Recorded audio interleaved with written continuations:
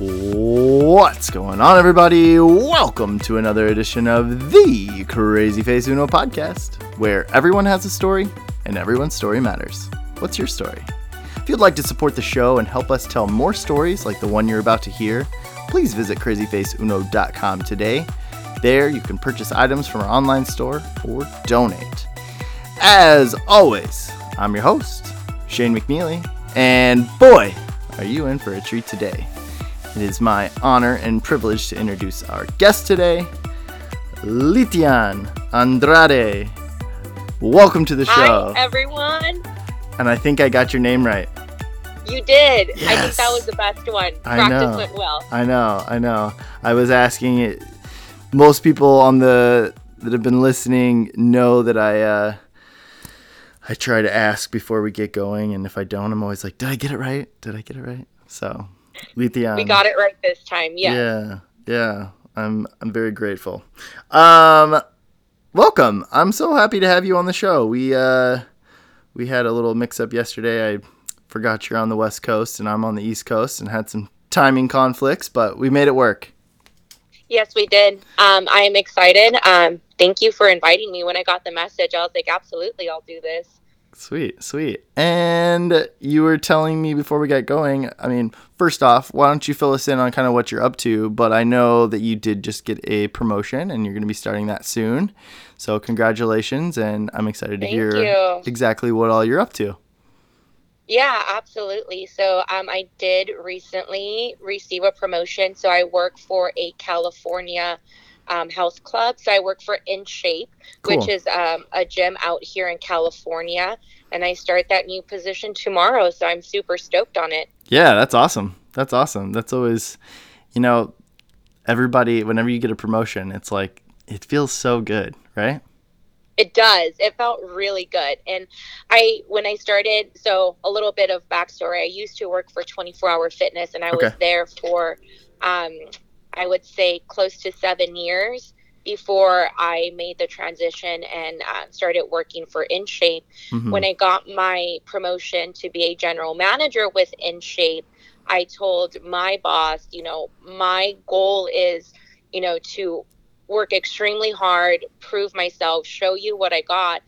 I want to get to a point where I'm being asked, hey, there's an open position, you're applying, right? Yeah. I don't want it to be, I want to get to a point where people know that I'm going to follow through on where I put my name and what I do. And I finally was able to get to that point. So it felt, it feels good to be able to take on this new role. So I'm super excited. Absolutely. That's awesome. Congratulations. And, Thank it's you. like you set out for this goal and you had this thing in mind, and it's like validation. It's coming to fruition. What all do you do for In Shape, the health club?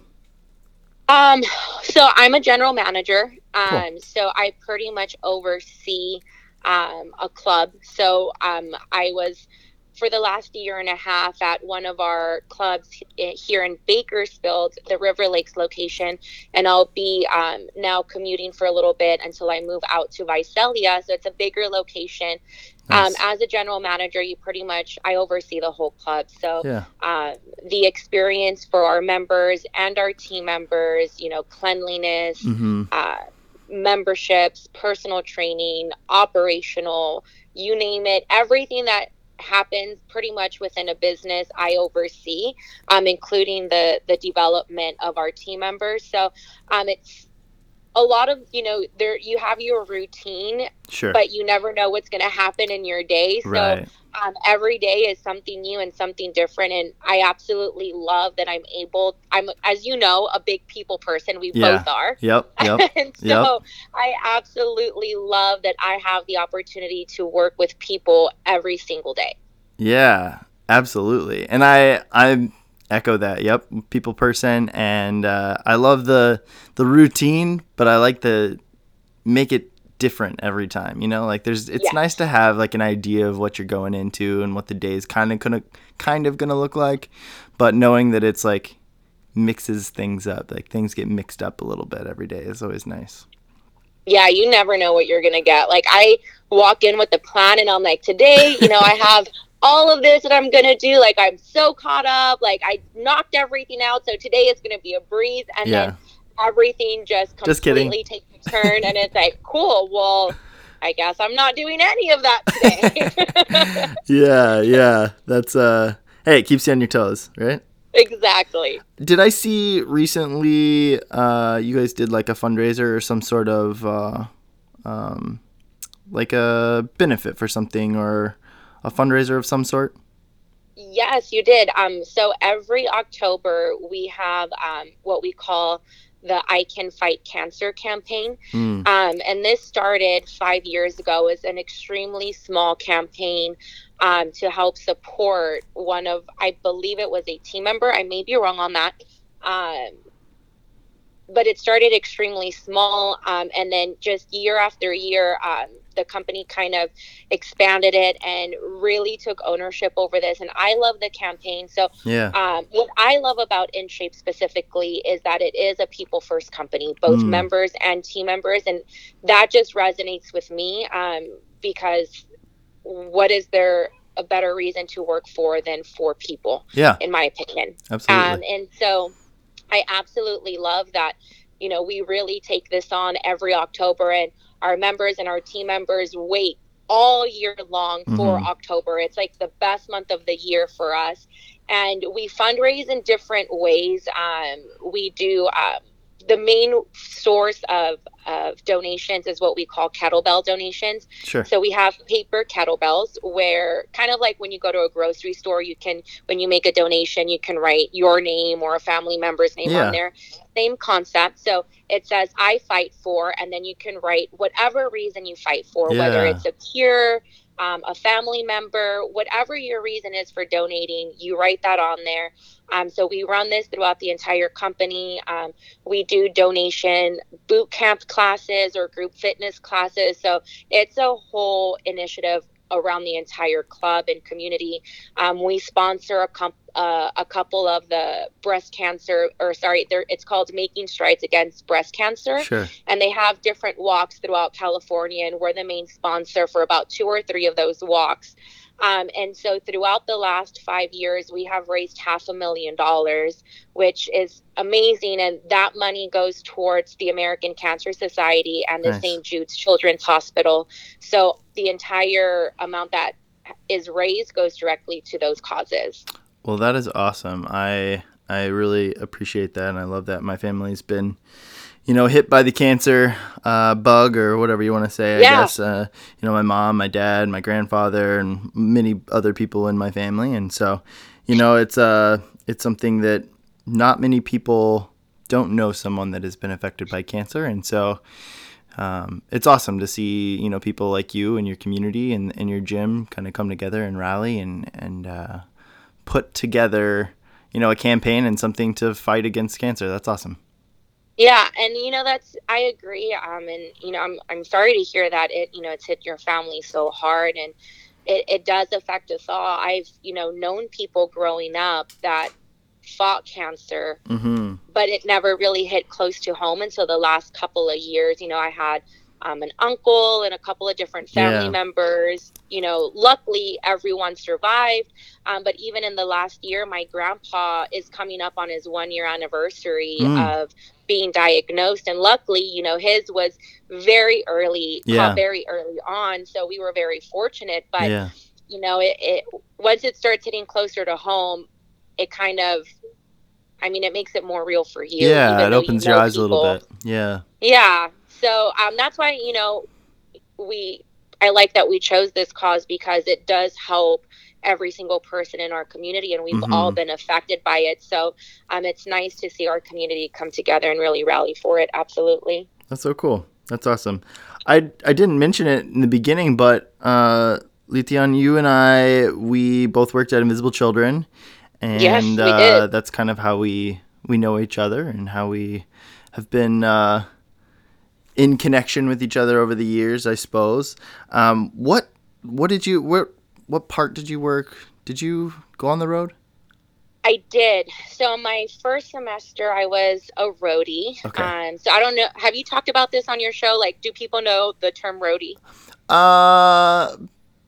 No, I probably have avoided roadie. I've just said like we travel around and share the story. But I mean, I'm sure I've said it. Let's be honest, right? Like it's hard. It's like ingrained within our brains. So you probably said it without even knowing. Yeah, probably. I try to explain things, but go ahead and explain what a roadie is. What year was that? What was your first year? 2009, fall 2009. Okay. So I came in right. My 10-year.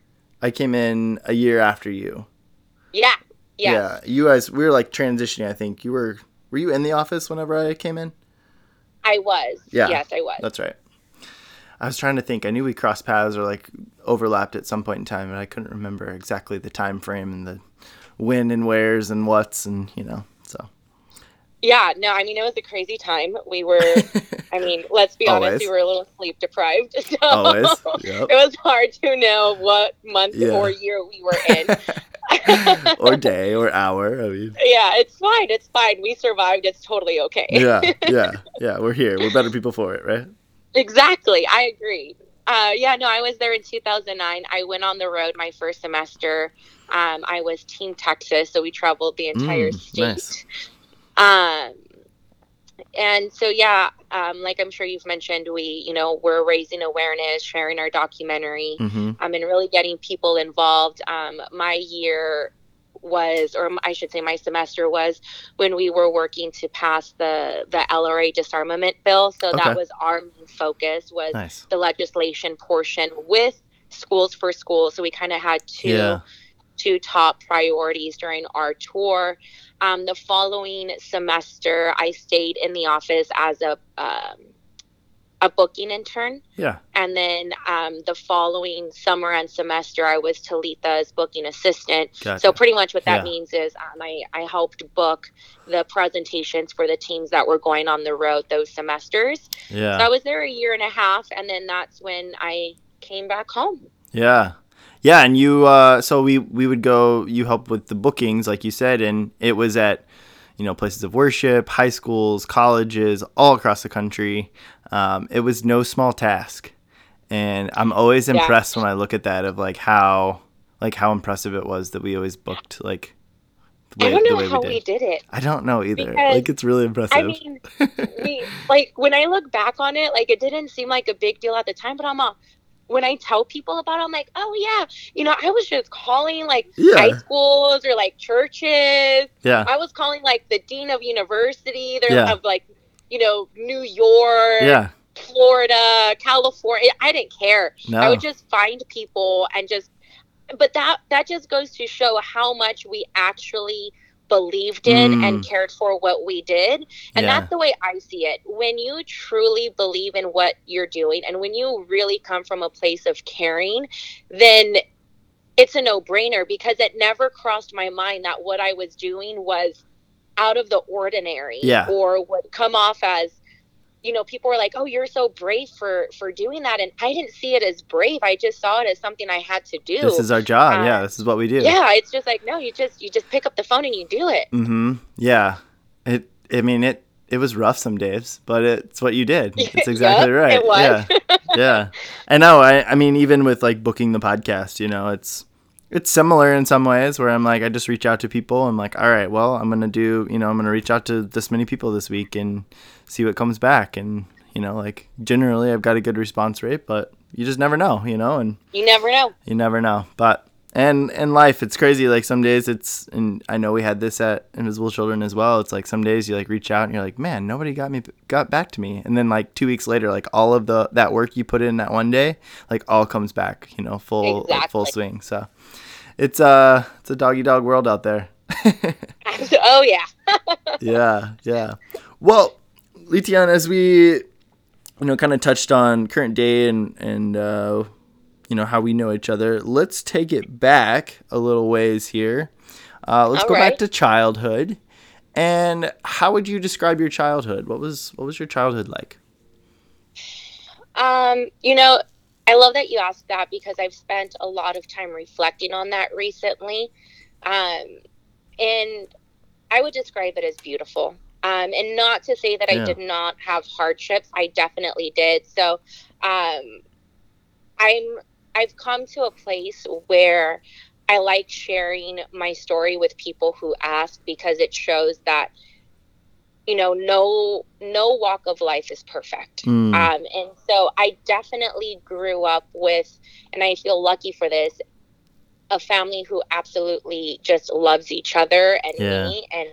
And I feel very fortunate and blessed to have had that.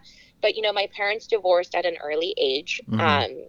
My dad, left my mom and remarried. I have a half brother and sister. How old were you? I was 2 or 3 when that happened. So it's fairly young. So for me, I just grew up that way. So it never really, that was just my life, right? Yeah. So you didn't know any different. Exactly. Didn't know any different. Did he get remarried like around that same age, or were you a little older when that happened? Oh, no, it was right away. Cool. Yeah. So for me, that was just normal. That's just the way my family was set up. And so I had that, of course, and it wasn't easy. Like, I remember being at a young age and telling my mom, like, oh, when you and my dad get back together, and she'd be like, no, that's not really going to happen. But, I couldn't understand that because for me, I'm like, no, you guys are my parents, and parents are supposed to be together. So you guys are going to end up getting back together. Yeah. Obviously, that's not the way things work. Right. Well, and I'm sure you heard people at school or, like when you were younger, talk about their mom and dad and like different things like that. And it just kind of compounds and complicates things even more. Yeah. But, it wasn't, once she kind of explained to me, it kind of all made sense. And that's something that I really admire about my mom is, of course, she did her job to protect me as a child, but she also never really like hid things from me. She put it into terms that I would understand. And I really appreciate that because, I was never in a state of, I guess, denial or not knowing what was really happening or going to happen. So that's awesome. But, to be honest, my dad was a part of my life. He was in the picture. I grew up, going to birthday parties or holidays with that side of the family as well. But my mom really is the one who raised me. My dad was in the picture, but really my mom was my parent. And, there were times where, he would not show up to pick me up on a day where he was supposed to and whatnot. And so I share that just when I speak about like how lucky I was to have a family, like I mentioned, it doesn't come without areas that were not hard or, that I've had to work through. Moments of struggle. Yeah. Exactly. But the reason I was reflecting on this recently is my great grandmother just passed away about 2 weeks ago. I'm so sorry. And thank you. It was really hard. I mean, she was my great grandma. I feel lucky that I had her I'm turning 31 next month. So I'm very lucky to have had her as long as I did. She was 95, but she really created a beautiful family for me, and I thank her for that so much. She married in Mexico and had 3 girls, one of them being my grandma. Her husband passed away at a young age. She came to the U.S. by herself. A few years later, she remarried and then brought her girls to the U.S. Wow. And after she had, 3 kids with her second husband, he passed away a few years later. And so she really raised this family pretty much on her own. Yeah. What a brave woman. No, seriously, she talk about brave. She came to a country by herself, not knowing the language. I mean, I can't even, I don't know. That's what I call brave. Yeah, absolutely. Me too. That's crazy. That's awesome. But when we talk about childhood, what I remember is, being at her house, family dinners, birthday parties, or, when my mom was working, I was at, we call her Lita, which is short for abuelita. Okay. I was always at my Lita's house with my cousins playing. Like, that's what I remember. Those are my best childhood memories. Absolutely. Yeah. Is there a memory that sticks out the most? There is. So my cousin Matthew and I, he's about 2 years older than I am. We would play mud monsters at our house. So we would take our cups of water and we would make mud in the backyard and just put it all over our faces and our arms. And her backyard wrapped around to the front. Sure. So we would just run laps around the entire yard, chasing each other and creating traps. And my mom caught on to this and didn't want us to make, a mess. Yeah. So she stopped giving when we would ask for water because we were so thirsty. She would say no because she didn't want us to make mud. So my cousin Matthew and I started asking for apple juice. And we would make mud out of apple juice. So you had a sticky, muddy mess on top of it. Yeah. And so she just ended up giving up and was like, you know what, they're going to make a mess. They're kids, whatever. Yeah. And so, that was probably what I remember most. That and our last 4th of July there. I was 6 years old when she sold that house to move in with my aunt. Mm-hmm. And one of my uncles, my grandma's brother, I mean, he's like the life of the party, right? You think I'm loud and crazy. I'm like, no, I have no idea.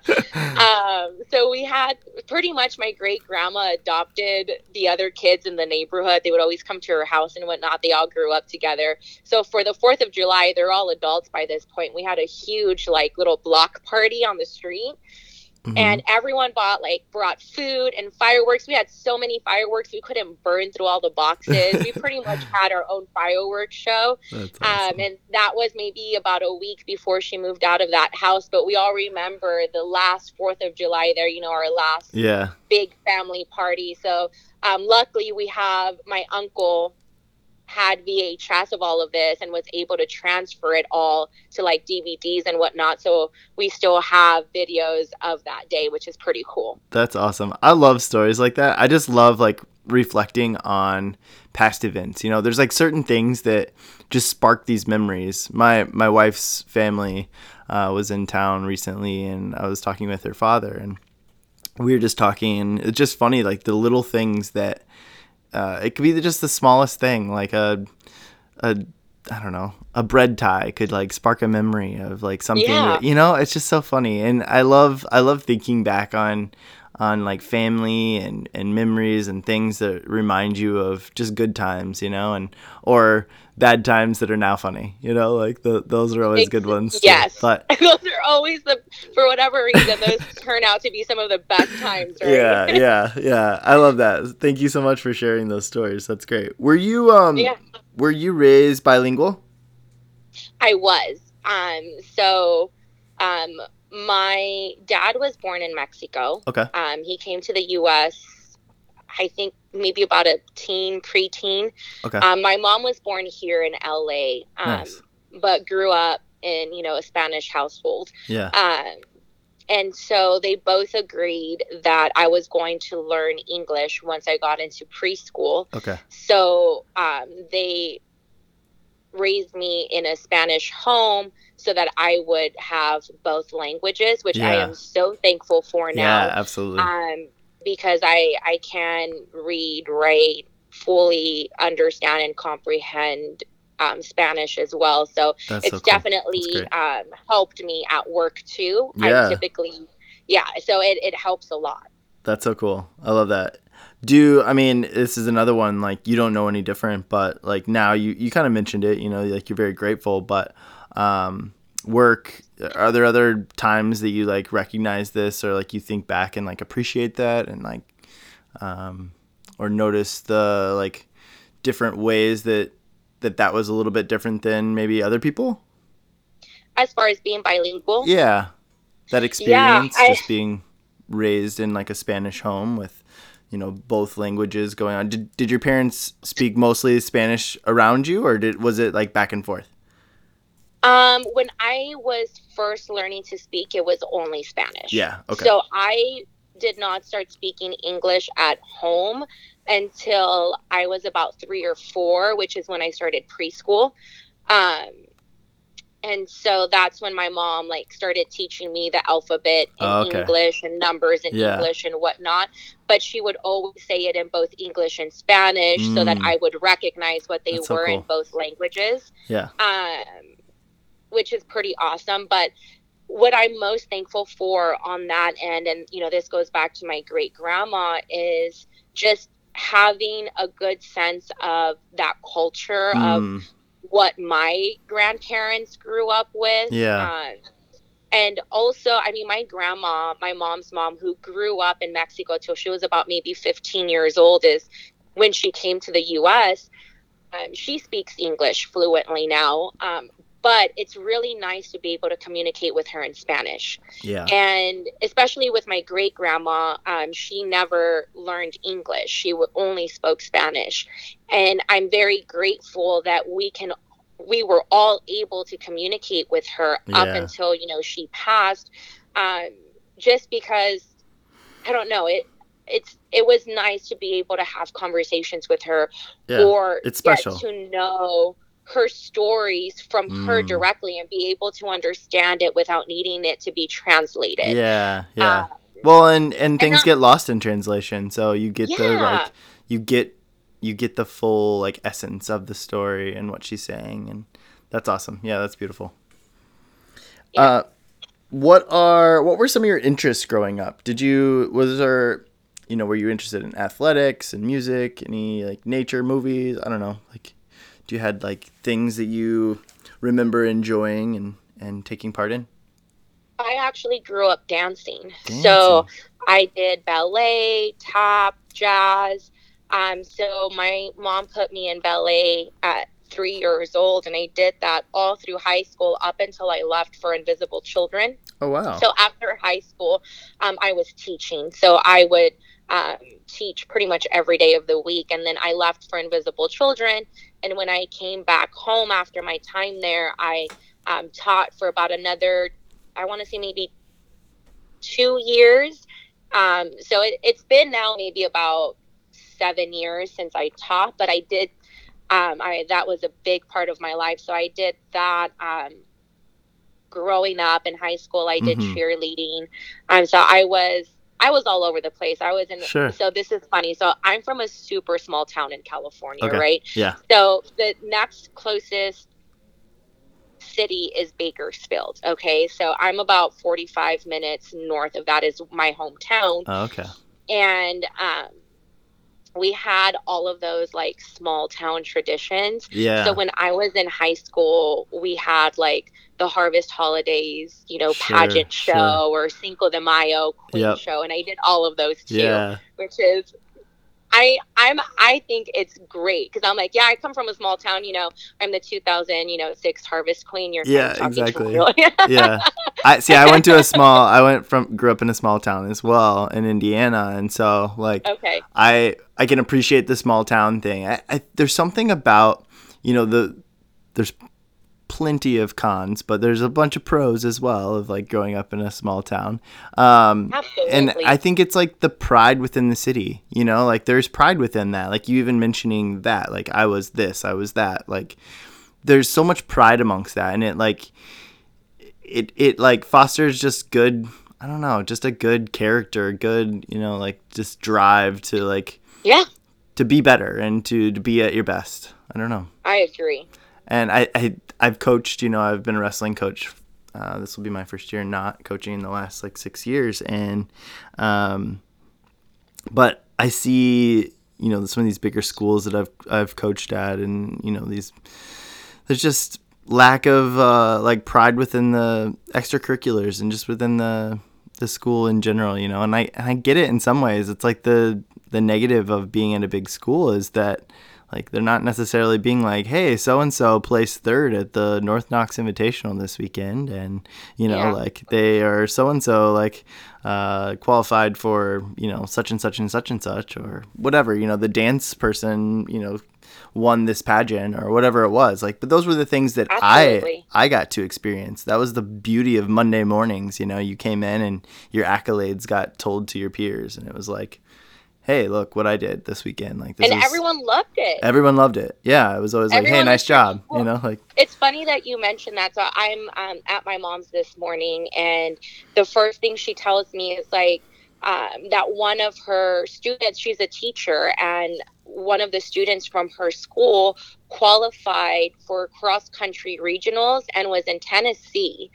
And just won second place. That's so cool. And this is, she's in 4th grade, and it's like all of the teachers are in this group text getting pictures and talk, and it's just like, oh my God, like she did it. Someone from like our little town went out to regionals and got second place. It's such a big deal. It's such a big deal. My niece, sorry, she's not my niece, she's my cousin, just went to state cross country finals yesterday, and there was almost, she got like, I think it was 300th place or something like that, but there was almost 1,000 runners, and we're like, oh my God, she did so good. Yeah, it's awesome. So it's those little things that, you're right, they go a long way, and you're just so proud of it when someone from your little town does has a big accomplishment. Yeah, absolutely. Yeah, my wrestling coach's grandson, he qualified recently for the Pan American Games in wrestling, and he got gold in both of these, like the 15 and under, section or whatever, and he got gold in both, and they did classic, right? Like the police brought the bus in, or like brought him into the, like that kind of thing, and like it was like somebody made a video, and his grandpa's like, we're really proud of him. They did a whole write up, like the school like gave him a little like going away thing as he was going to the tournament, and it's just those things that you're not gonna get those at the big schools, and I don't know, it's just there's something about that's special, and it like fosters a great environment for those extracurriculars and for success, and I love it. I think it's great. It's something I've missed. Yeah, I agree. I think it's awesome, and congratulations to him. That's really cool. I know. Yeah. Shout out to what's his name? I just forgot his name. But anyway, we'll move on. On that note. Yeah. On that note. As you were growing up, I know like there were certain things that I always said, like people would always be like, oh, I want to be, a firefighter or a policeman, or, I don't know. Did you ever say like what you wanted to be when you grew up? Yeah, I wanted to be a lawyer. Lawyer. That's awesome. Yeah.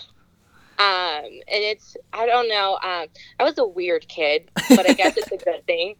I wanted to be a lawyer, and I would tell my mom because I wanted to help other kids. And I wasn't even like in junior high or high school yet saying this. Yeah. I guess I've always had a soft spot in my heart for kids, or for people that were in disadvantaged situations. Yeah. So that was always something that I wanted to do. But to be honest, as I got older, excuse me, and I started, to really understand what the depths of what I would be seeing, as far as people in these situations. Yeah. I think it would have been a little bit too hard for me to deal with. Yeah. And so that's why I kind of decided that I would be a better, I guess, support by donating my time or donating my money towards initiatives that were helping people in situations. Yeah. So I that's kind of where I now spend time and effort, is donating my time and my money where and when I can. Yeah. But that's awesome. Like there's nothing wrong with that at all. That's the dream, right? Is like having, people that can take part, and people recognizing when that's a way that they can contribute and to give back to society and help others. I mean, it's huge. Absolutely. When you look to your like adolescent times, the teenage years, middle school, high school, I know obviously dance was something that was important to you, but what kind of student were you? Were you a good student? Did you have a lot of friends? Like what was that time period like for you? I definitely was a good student. I had to be. Both my parents were teachers, and I literally could not be a good student. Yeah. but it was never the bad kind of pressure. Yeah. I never felt that if I would bring home a B or a C and it was never the end of the world. My mom would just say, hey, study harder and do better next time. Sure. So it was not a bad environment, but there were definitely high expectations when it came to my academics. Which I love because I was not naturally good at math. Like I joke now and I'm like, whoever put me in charge of running a club and its finances, like, but I do a really good job. Yeah. Because, my mom helped me and pushed me to study and be the best that I could. And, she was like, hey, it's okay if you don't bring home an A as long as you tried your best and you put your best foot forward. I actually, believe it or not, people find it hard to believe because I'm so outgoing now, but I grew up pretty shy around new people or around big groups of people. I was always a little bit shy at school. I always felt, I guess, intimidated by other students. And I had friends, like these kids were my friends, but I always felt, I don't know. I always felt, I guess, like I said, a little intimidated. And actually, when my last 2 years of junior high were the absolute, like, worst, like, junior high experience. Like, when you talk about things, in the movies or whatnot, where a kid is having a bad experience, like that, those were my last 2 years of junior high. Junior high was the worst. I'm with you. The worst. If we could just take that time period and just, like, remove it.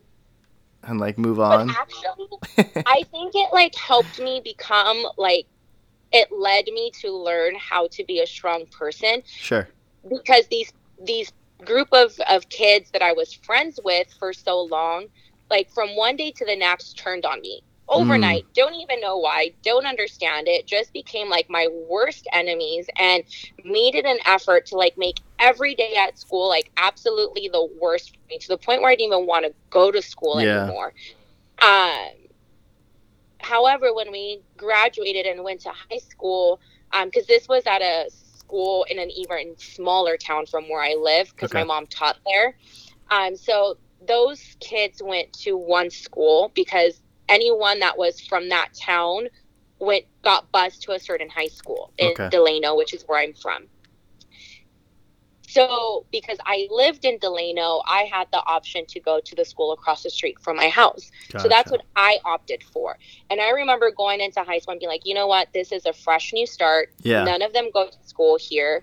I have friends that I already knew in high school through dance. I was like, this is going to be a completely different experience for me. And I'm going to show them that I'm still going to be okay. So I feel like that was my first time that I really had to just rely on myself to overcome a situation like that. Yeah. So I'm actually, even though it really sucked and I, wouldn't want to go through that, I'm kind of glad that I did, because I feel like it really helped shape my character and pushed me to really be more social and get out there. And I don't know. I guess it was a good thing. It shaped who you are. Yeah. It was a moment that built some character. Yeah, going into high school was great for me. I was just bullied a lot in middle school, and I loved getting to high school because I was no longer the like new guy. We were all kind of on equal playing field. The new kid. Yeah, it was like everybody got thrown into the deep end, and it was like the guys that picked on me had a bigger fish to fry. They had to worry about other things, not me anymore. And I was able to, athletics were something that I enjoyed. I played soccer and I did well and excelled, and kind of found my place there and found my friends group, and it was the rest is history. But I don't know. It's been, high school is a different story, and it was great. There we go. Yep, you're right. So you're right. I'm right there with you. Did you ever get in trouble when you were growing up? Regular kid stuff, but not really major trouble. Sure. I was always too scared to get in trouble. Yeah, I know. I remember it was summer school in high school, and these kids that I was friends with were like, hey, we're going to, ditch the last 2 periods. We're going to, they're going to go eat somewhere. Do you want to come with us? And I said no. Yeah. And they're like, oh, come on. Like, Don't like, don't be scared. Let's just do it. And Yeah. I was like, you don't understand. I'm like, the second I step foot, I go, you don't understand how many people know my family. And they Yeah. all work like in the school district or as teachers. I was like, someone is going to see me and they are going to tell my parents and I'm going to be in a lot of trouble. I'm like, you don't understand who my mom is. Like, I cannot embarrass her like this. They were Yeah. like, okay. Were But you yeah. involved in any other like extracurriculars outside of, like dance and cheerleading? That was pretty much it. Yeah. I was in marching band in junior high for a little bit. I played the Sure. flute. Nice. Too bad there wasn't anyone cool like Lizzo back in the day who Right. was playing the flute I too. know. I played the saxophone and then gave that up after my freshman year of high school. I was like, nah, I'm done Yeah. with that. Yeah, I knew for a fact. I mean, it was an extracurricular activity, but it wasn't something that I was like completely passionate about. Yeah. So I knew that, going into high school, it wasn't something that I wanted to continue doing. Sure. But yeah, outside of that, honestly, I took so many dance classes that it was really hard to do anything outside of that because, from the moment that I got out of school, I was in that dance studio all the way through like 9 p.m. at night. So there was really no extra time to do anything outside of that. Yep. Yeah, that especially the dance world's like that for sure. It's just it's busy. It's a year round, never ending, huh? Never ends. Yeah. And I love that I did that though. A lot of like my friends that I still have in my life now, I met through dance. Yeah. And it, I feel like that really helped shape a lot of like my responsibilities as well, because I had the responsibility, I mean, you played sports, know that, it's dance is still a team sport. When you have a choreography and there's one person missing, it throws everything off, and you can't do that to the people that are in your class, to your friends. So it definitely helped me learn at a young age that when you decide to do something, you have to follow through with it. Yeah, and it teaches you responsibility. It teaches you so much, like just extracurriculars in general, whether it's, band, choir, your sports team, dance, 4-H, whatever it is, like your extracurriculars are super important. And I think it's kind of sad that you're starting to see some of those go away because they teach you so much, like so many life lessons. And just like character and responsibility and, the team aspects of things. There's just so many different benefits that come from your extracurriculars. And I think they're important to society. It's just, it's one way to build those like strengths at a younger age for sure. Oh, I absolutely agree. And I'm a huge advocate for keeping like the arts and music in school. Same. And I think it's so important for those exact reasons. Exactly. How was your relationship with your parents in like middle school, high school? Really good. My mom and I have always been really close. Yeah.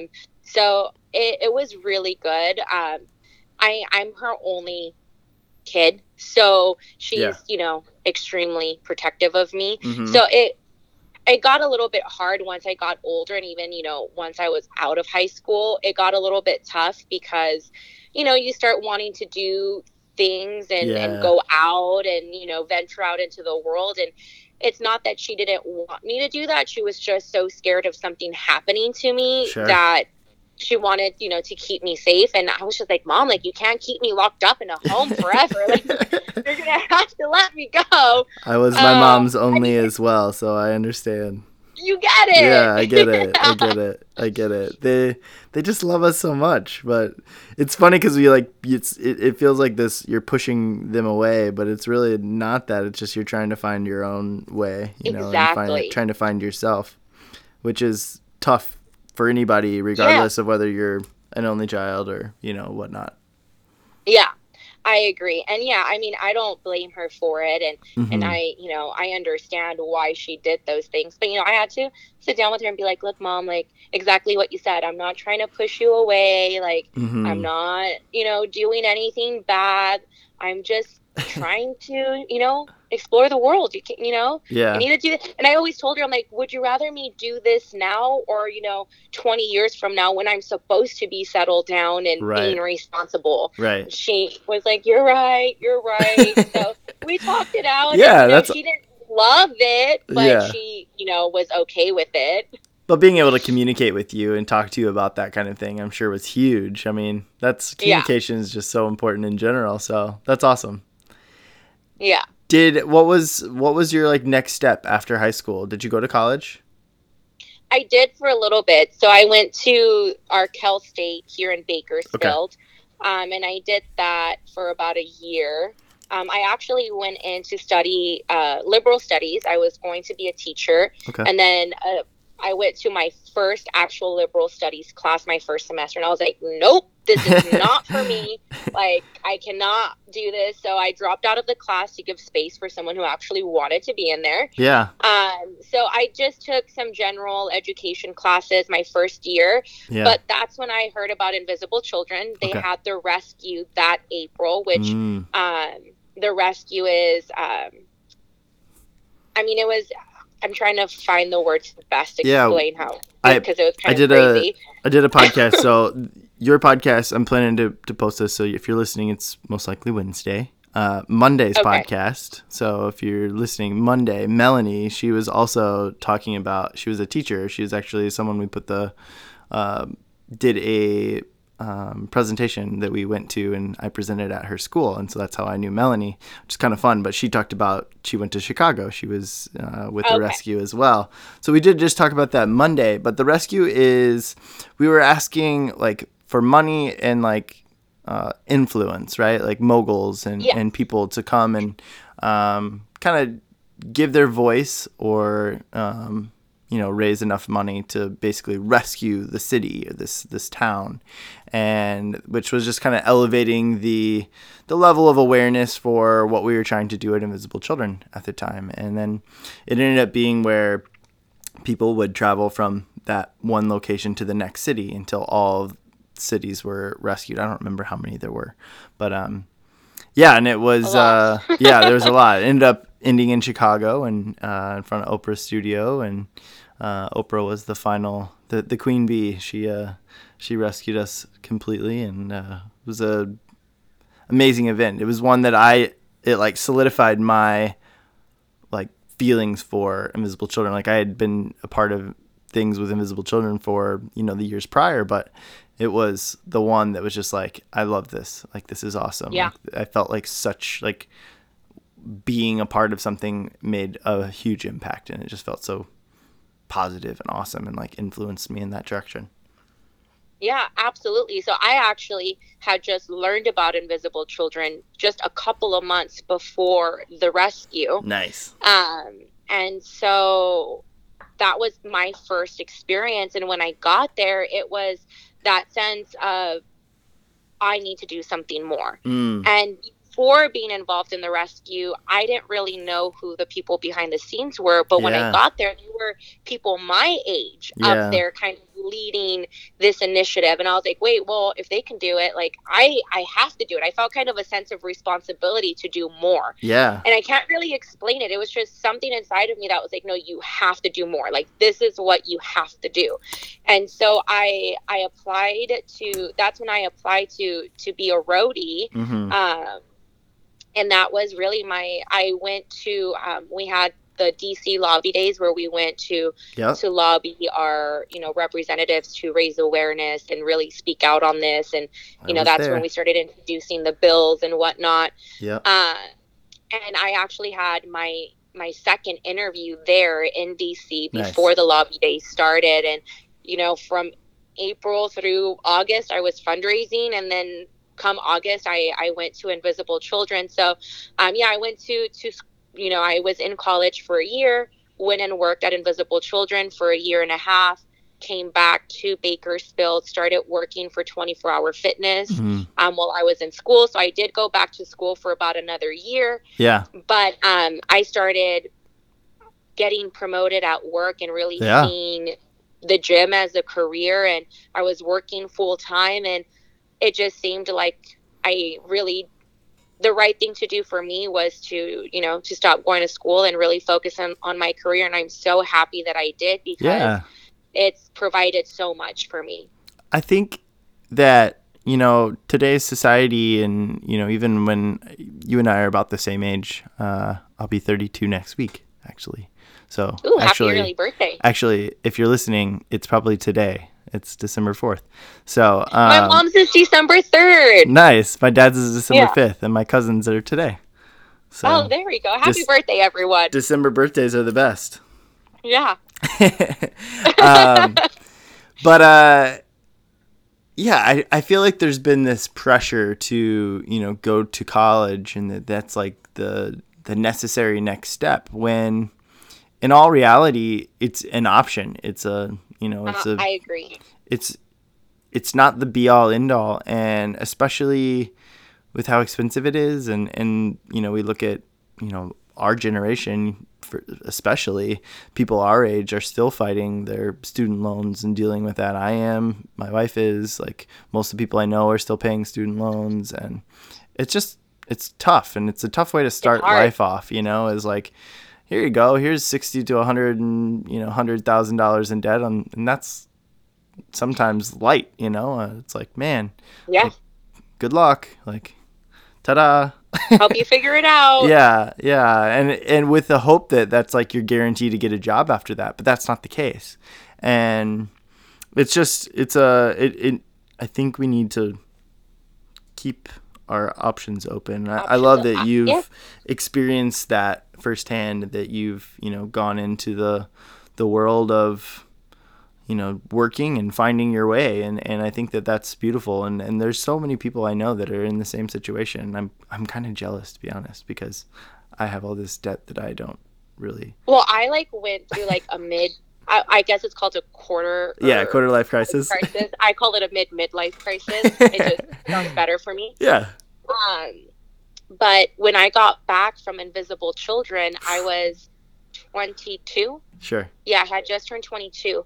So about, halfway through that, or right around that time, people were posting about their last semester in school and getting ready for graduation, and, Facebook, right? So all of these things are popping up on Facebook that is pretty much telling me you're not successful because, no one was saying that. It was all in my head. Right.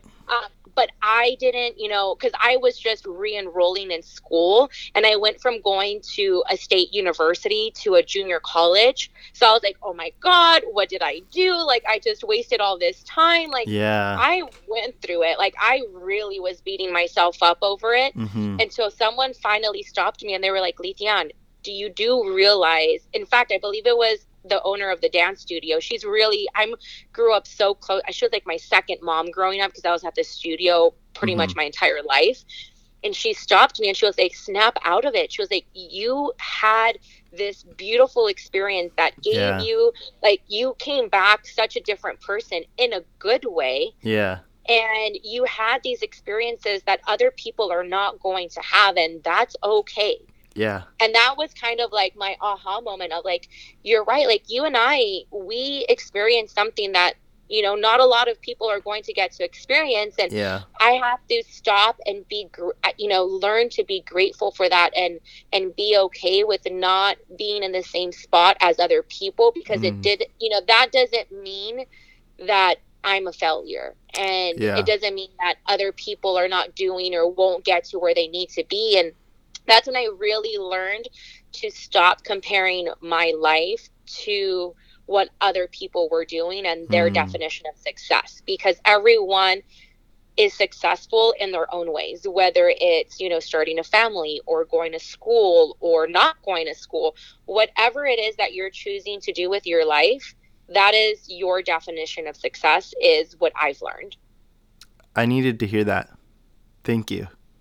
You're welcome. I'm glad. Like, it's making me like tear up just like hearing you say that. Don't cry, because I'm gonna cry. No, I just, man, it's something that I'm aware of, but like I don't think of myself as successful, and I don't know why, like, I'm so grateful for all I have, and I have so much, and I have a my family, my wife and my dog, like, they're amazing, right? Like, like you said, this experience with Invisible Children, and I got to experience something that, man, I wish everybody could experience, because it's life changing. You know, it's so, I don't know. It's a great time of my life, and it's helped make me who I am today. And it's not that I don't regret it at all. I like envy it. You know, it's great. It's this like wonderful time of my life. But yeah, I don't know. I needed to hear that. You know, I appreciate you saying that, because I don't necessarily compare myself to other people, but I'm not where I want to be. And I think it's my own image of myself, you know, and I'm facing it on a few different fronts. You know, my wife is the breadwinner. I'm not making money right now. This venture is something, it's a risk that I'm taking, and it's something that I'm hopeful for, and I'm grateful to have this opportunity. And I have all the support from my family, from my wife, from, you know, my friends, and like, what else do I need? You know, like, why would I ever want to do anything different than what I'm doing right now?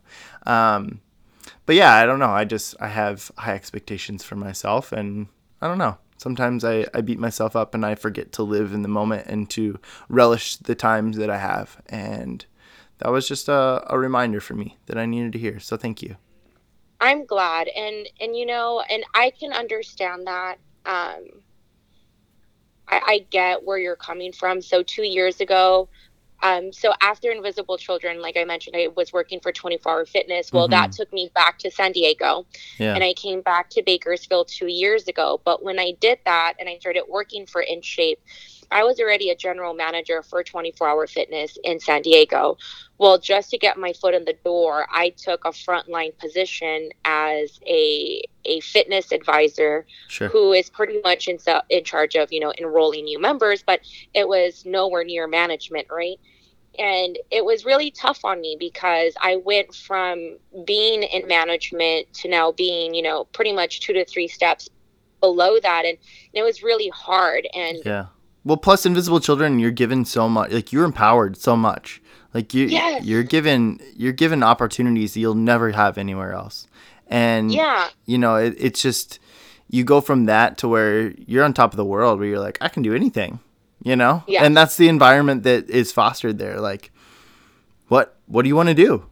Go for it. What are you afraid of? Like, here you go. Here's the opportunity. Go for it. You know, pave your own path. And sounds like where you went to, you know, management, and then to like back to like square one, and it's disheartening sometimes. Yeah. And it is hard. And so it's okay to, you know, you mentioned you have high expectations of yourself, and so do I. And I think that that's good, because that pushes you to do what you want to do and be the best at it, right? Because you're not going to give up until you get there. Yeah. But I learned to not beat myself up, because those moments, so I moved up pretty quickly with InShape. You know, I was, you know, of course, had the experience, so I was able to speak to that experience already. And you know, 3 months into being with InShape, I got promoted to an assistant, and then from there, 6 months later, I got promoted to being a general manager again.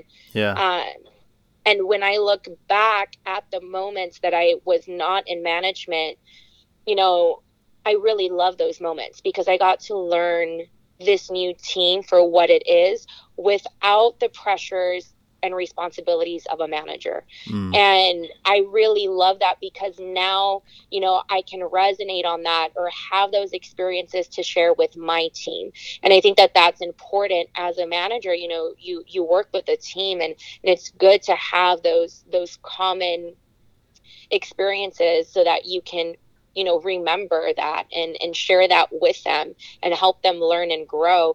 So I had to learn to, you know, hey, high expectations for yourself, but don't beat yourself up for where you're at, because where you're at right now is building for what's to come. And I absolutely believe that for anyone, no matter, you know, where you are in life right now, what you're doing right now is preparing you for what's to come next. Yep. You're 100% correct. You're right. And like past experiences tell you that as well. Like if you look back and you're like, man, I would have never have done that had I not been in this situation, but look at where I am now because of this, and yeah, it's I don't know. I just needed to hear that. That was impactful for me. So yeah, it's life is one big journey. It's an interesting thing. It really is. It's really, yeah. It's so cliche, but it's so true. Like, you think you have a handle on it, and then it's like, yeah, you thought you did, but here, let me throw this at you, and you're like, man, okay, here we go. But what I've learned is every time, even though it may be something different, and it's not to say that it's easy, because it never will be, you just come a little bit more prepared each time, and you learn that it's not the end of the world, and you're going to get through this. And one thing that I've learned, I'm in a really good place right now personally. Yeah.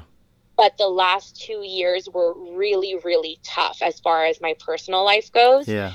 And it, as hard as it was, I just kept reminding myself, like, do the hard work because it's worth it. And I'm so glad that, I listened to that little voice inside my head, because there were times where I was just like, what, screw it. Like, I'm just going to not work through it. And it is what it is. I'm going to let, life figure it out. I'm going to figure it out, whatever. Yeah. And I'm really glad that I didn't suppress those like feelings of sadness or anger, but also that I didn't hold on to it, and I knew that they were teaching me something, because I'm in a much better place now where, something might be thrown my way and I'm like, it's not really detrimental. It might suck, but that's okay. It's not really going to affect me if I don't let it. So I'm really thankful for that, because I don't know. I feel like all those little things are, those curveballs really help you the next time around. For sure. What motivates you? What are the things that like keeps you going, that creates that drive for you? Well, there's a couple of things. The first one is I'm extremely competitive. So likewise. I like to win. Yes. I like to win. And, but I like to win as a team. And that's the amazing thing about being a manager or being on the management team. Yeah. Is when I win, it's because the team won. And I didn't do it alone. And I love that. And so what drives me is, number one, I want to be the best. I want to be number one. Like, that's just the competitive side of me. And the second thing that drives me at work is my team. And I want to be the best for them, because, they work hard and they, have their own aspirations, and I want to do what I can to get them there. Through development, through whatever it is they may need. I want to give them, they deserve to win too. Yeah. And they can't win if I don't win. And so that's what really drives me. And, my members, I absolutely love them, and I want to give them a good, happy experience every time they come into the gym. The one thing that I love about the gym is that it's a place where people come to feel better, whether it's confidence or releasing stress, or, you're going through a hard, sad time in your life.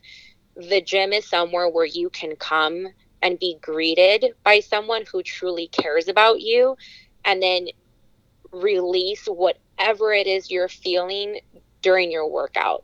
And that's what has kept me in the gym, because I didn't see this as a career when I first started. I was just working part-time at the front desk, welcoming people in while I went to school, and it's turned into the best thing that I could have walked into unexpectedly. And so just the overall experience of what our people get is what really drives me outside of work.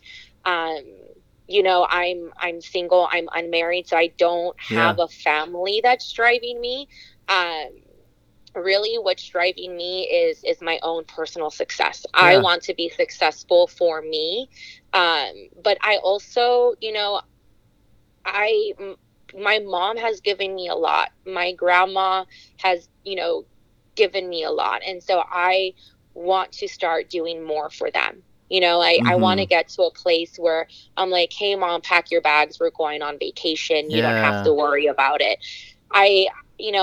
Until I have a family of my own, I really want to be able to get to a place where I can do that.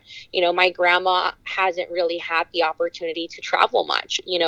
She did not grow up with she grew up with very little money. And so I want, to be able to give her those experiences of being able to go out there and see things that she always wanted to, but didn't think she'd have the opportunity to see. So now I'm going to get emotional. I love it. So that's what's really, and I'm the oldest out of all my cousins on my mom's side. And so we're all really close, and I want them to have a good role model of, whether you go to school or you don't go to school. I'm sitting in my car and someone washing his truck in front of me just stepped into the bucket. That's awesome. He jumped off of his truck and his foot went right into the water bucket. It was pretty it's like funny. Straight out of a cartoon. But like I was saying, I want to be a good example for my cousins. Yeah. Whether you go to school or you don't, you can have the life that you want if you work really hard at it. Absolutely. On that note, what would you say you're most proud of today? Whew. I know, it's a tough one. That's a tough one. I would say my resilience. We've talked a lot about my family and how lucky I've been, but like I mentioned in the beginning, it doesn't come without hardships, and there have been a lot of things that could have that did knock me down and could have kept me down. So I would say I'm really proud of not giving up, because it would have been really easy to. Yeah. Good for you. That's awesome. Thank you. What would you say you're looking forward to most in the future? I know you kind of touched on this with, traveling and taking care of your mom and your family and your grandma and whatnot, but are there other things? Are there anything else? Like, what are some of the goals and ambitions that you have?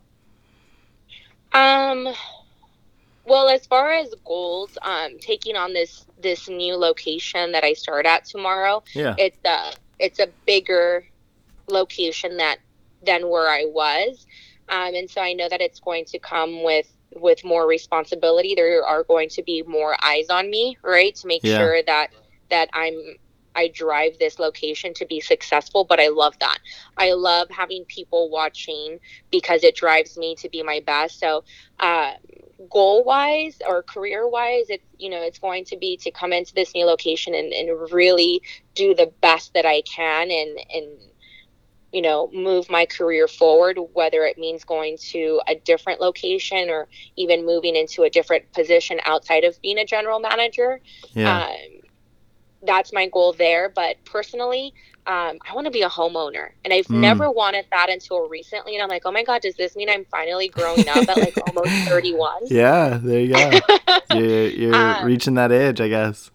I guess so. I don't know where I want to live. Sure. I know it's in California. I've never lived out of California, and I don't see myself moving out of California. It's a great place. I absolutely love it here. But my next goal, what's really pushing me to be successful and keep that drive is that dream of, having my own home that I can call mine and make it my own. And that's what I'm looking forward to. Good for you. That's awesome. Do you ever think about your legacy? Like when you look back on your life, how do you want to be remembered? Or so one of the things that I admired most about my great grandma was just her love of life. Yeah. And even though she had her hardships, she never really let this world harden her. She always led with love. Yeah. I do not remember her ever being mad at anyone, and I'm sure she was, but she never held anything against anyone, and all you ever felt from her was joy and happiness and love. Like, I don't know how to describe it outside of that. And so one thing that I want to take from that and really make it my own is to not hold grudges. And it doesn't mean that I will allow toxic people or relationships in my life. Yeah. But I don't want to have someone feel like I resent them or that I'm holding a grudge against them. Yeah. Because nobody likes that. Yeah. Right? I know I wouldn't like that. And I'm sure that, there are some people that feel the same about me. And that's okay. Yeah. So I really want to live a life of gratitude and just, I guess, grace and forgiveness, and not, like I said, hold anything against anyone or make anyone feel like I am holding something against them or that I've never really have forgiven them. Yeah. Because you can say you forgive someone, but your actions speak louder than words. And that's something that I've learned.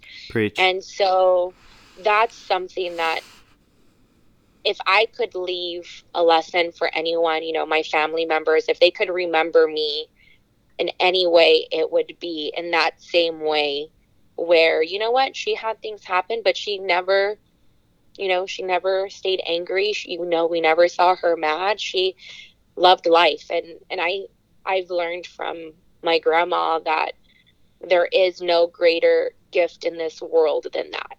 Yeah. That's so awesome. Man, I'm getting emotional at the end of this one. I'm like, ugh. Like, all of this is so great. As we kind of wrap things up here, I have one last question for you. Okay. Looking back, what advice would you tell little Lytian? I messed it up. Dang it, I had it. You had it. It's okay. I would tell me that as much as you hear that it gets better and that everything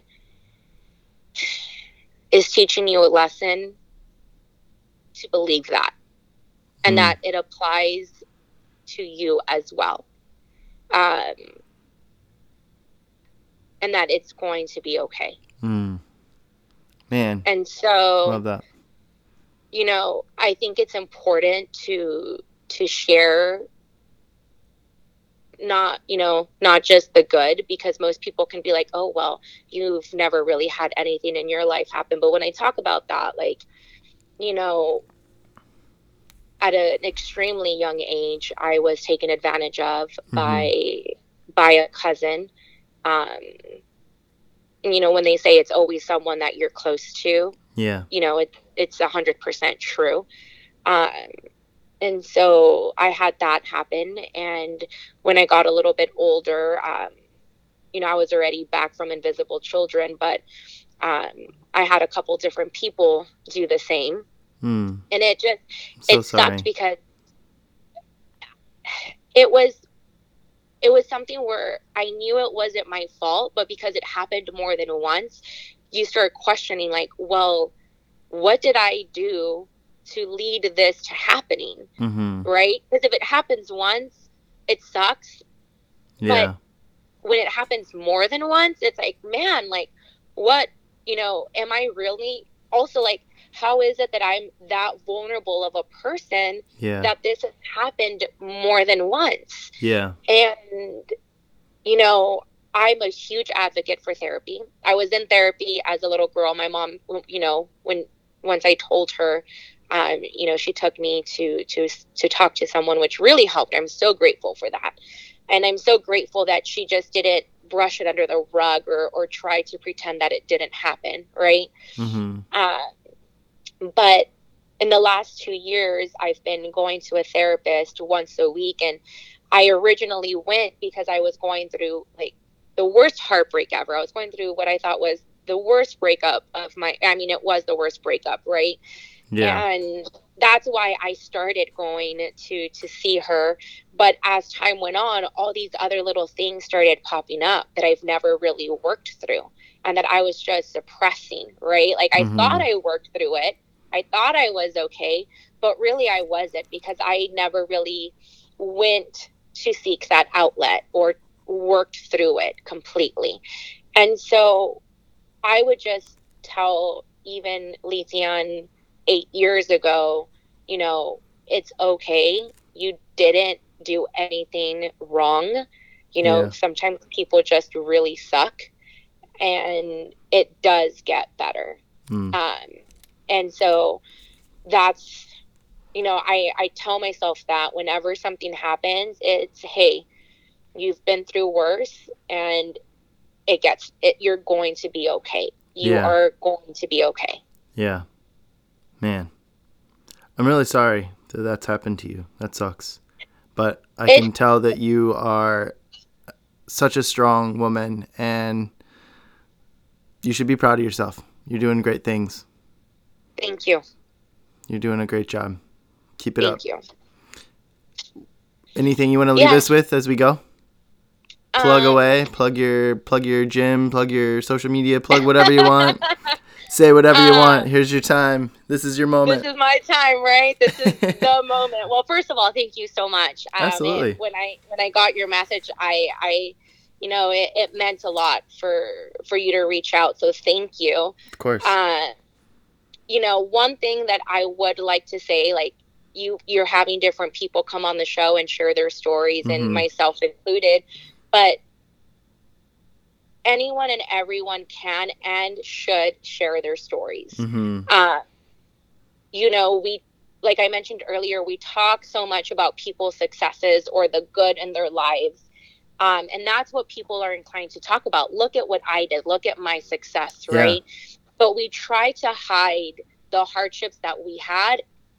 And most times it's because we're not even so much scared to admit them, or maybe we feel embarrassed to share them, or like people are going to think differently of us. Yeah. But one thing that I've learned is that if people think different of you, it's only in a positive way. And because we share, one thing we learned at Invisible Children is that those moments of vulnerability help create connections, help create trust and respect. And I wholeheartedly believe that because I've seen it happen. So I even practice that at work. I am vulnerable with my team. Yeah. I let them know I'm human. I may be your manager, but I'm going to make mistakes, and it's okay to call me out. Yeah. And I will work to be better. So share your stories, talk about it, friends, family, at work, wherever it is. Even if you think it's not going to make an impact, I promise you it will. And sometimes you don't even know that it makes an impact on somebody's life until 4, 5, 10 years later, when you hear about it and you're like, I never even knew that one specific thing would help someone. Yeah. So please share your stories. But as far as a plug, if you want to follow me on Instagram, I'm not that cool, but my handle is just my name, Lytian, Lytian. Most people ask where my name is from. It is not a Hispanic name. The only origin I know is that my dad's youngest sister heard it in a dream. My parents liked it, and that's what they named me. That's beautiful. That's awesome. So that's my name. But as far as work, my club, my company's name is In Shape. We're doing amazing things. Like I mentioned, it's a people first company. We're all about the experience and community and giving our members the best that we can. So if you want to follow In Shape, you can definitely do so. But yeah, other than that, get out there, do good in your community. If you do one solid thing, someone else is watching, and they're going to go out and do a solid thing as well. And, even if you don't think it's that big of a deal, it definitely is, because when we put it all together, it makes a big difference. So, don't be shy about doing that. That's awesome. You're amazing. Let's close it out right there. No, you're amazing. Thank you so much, Lytian. I really appreciate you coming on the show and sharing your story. It's amazing. It's beautiful. And I'm feeling inspired and ready to go take on the world just by listening to you. So thank you so much. Thank you for letting me come on here and share. And I'm really excited to start listening to your podcast and hearing all these other amazing stories. So thank you for doing this. Absolutely. Thank you all for listening. Thank you so much. Please visit Facebook and Instagram, where you can like and comment on our posts. If you want to go above and beyond, please share the CrazyFaceUno podcast with your friends and family, or just random strangers on the street. We're welcome to everyone. Once again, please visit CrazyFaceUno.com to purchase our merchandise and donate. Contributions help us share more stories like Lytian's and stories just like yours. Thank you again for listening. We love you all. Peace!